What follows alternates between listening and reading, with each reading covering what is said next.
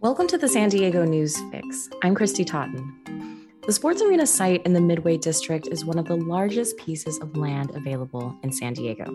The city of San Diego had approved a plan for the site, but had to restart the process this year for legal reasons. Developers are once again vying to build on the 48 acres surrounding the arena.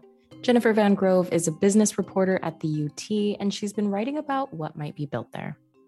All right, Jen. So there is a new plan for the sports arena site. But first, would you give me some background here? Why was the previous plan scrapped?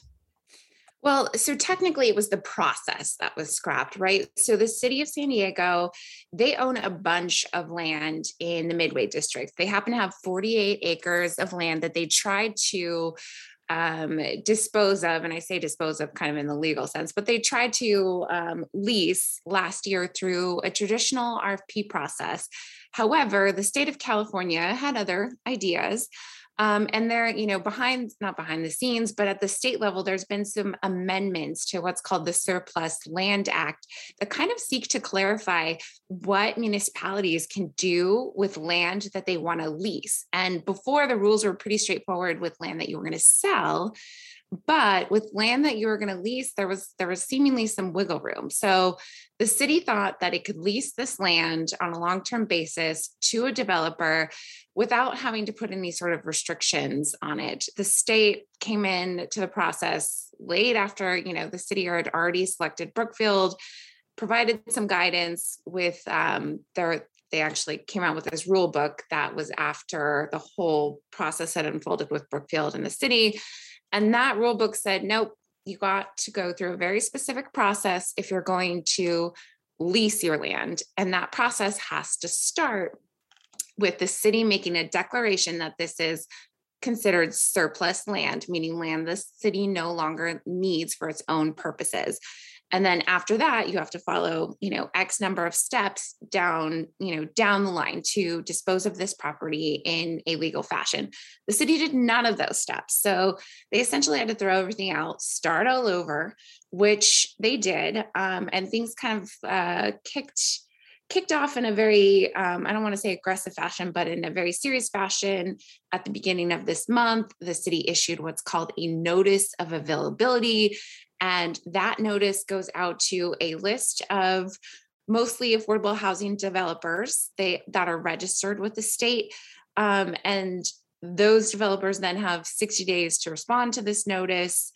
And there's so much more to it than that, but that's kind of where we're at right now. The notice has gone out. We're in this 60-day period where anyone who is going to put forward a minimum of 25% affordable housing units on site can respond and then kind of go from there in a negotiation process with the city.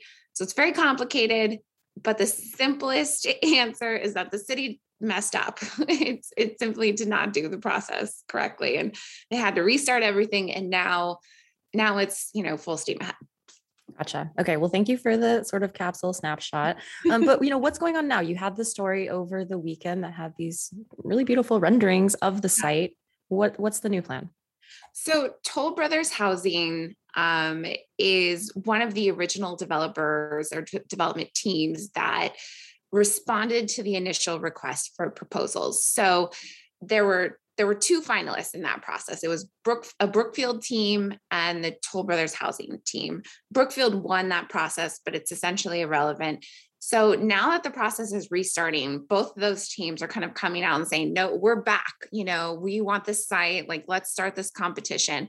I wrote a story over the weekend about the Toll Brothers Housing Vision, which is called Midway Village Plus.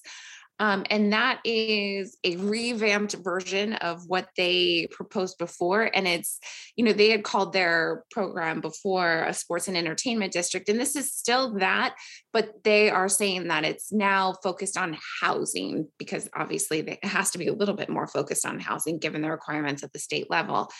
And some of the specifics of that plan aren't known, but they are saying, they're going to do a minimum of 25% on-site affordable units, and then another minimum 25% units, reserved for middle income. So they're saying at least 50% of units that are built on site are going to be reserved for people making, 120% of the area's median income or less.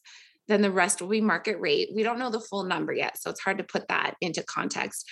They also want to build a brand new arena, and they've brought on Oakview Group, which is a pretty young arena developer operator, but they have some bona fides. So they were started by Irving Azoff and the former CEO of AEG, which is kind of one of the bigger operators of arenas.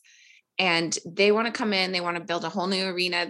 They say they're going to do it on their own dime. They're thinking it's going to cost, $450 million to $500 million or more to build. And they want it very music focused, and they want to book, the best shows all the time. And they think that they have the financials to prove that. The Midway Village Plus plan also calls, longer term for a permanent soccer stadium, 20,000 seat capacity for the San Diego Loyal.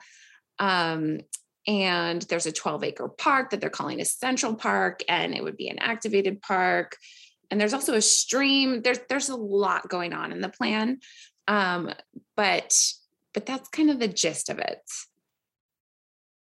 Okay. So what is the timeline for this? And I mean, I know it's kind of early to say, but how likely do you think it is that this will actually happen?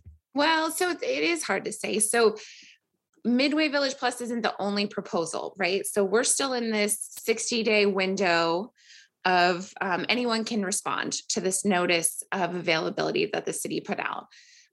Brookfield has made their own team, their own proposal. That's called Discover Midway. They want to do, housing. They say they're going to probably come with more housing than they initially proposed, which I think they initially proposed 2,100 units. And they're committing to a new arena or a refurbished arena. They're not saying one way or another. And they're also committing to lots of parks and open space. So we'll find out more about that proposal as the 60-day window narrows. But the process going forward is anyone and everyone can submit. The city will take all these submissions, and if they meet the minimum threshold, which is, there's a minimum threshold as far as affordable housing being offered on site, and teams have to commit to either redeveloping the arena or making substantial improvements. So teams that have those minimum requirements will be considered responsive. Then the city has to enter into a 90-day negotiation period with everyone. And then Penny Moss, who heads up real estate for the city of San Diego, has said that after that 90-day period, they're probably going to take the proposals that have been vetted with some initial due diligence. They'll probably take those to city council, go through committee, go through the full council. And so the process after that, we don't really know. I think the only thing we can safely say is it's going to extend into the second half of 2022. And it's going to be an interesting ride. I think most of it will play out in the public realm, which makes for a great story for me and for our readers to follow.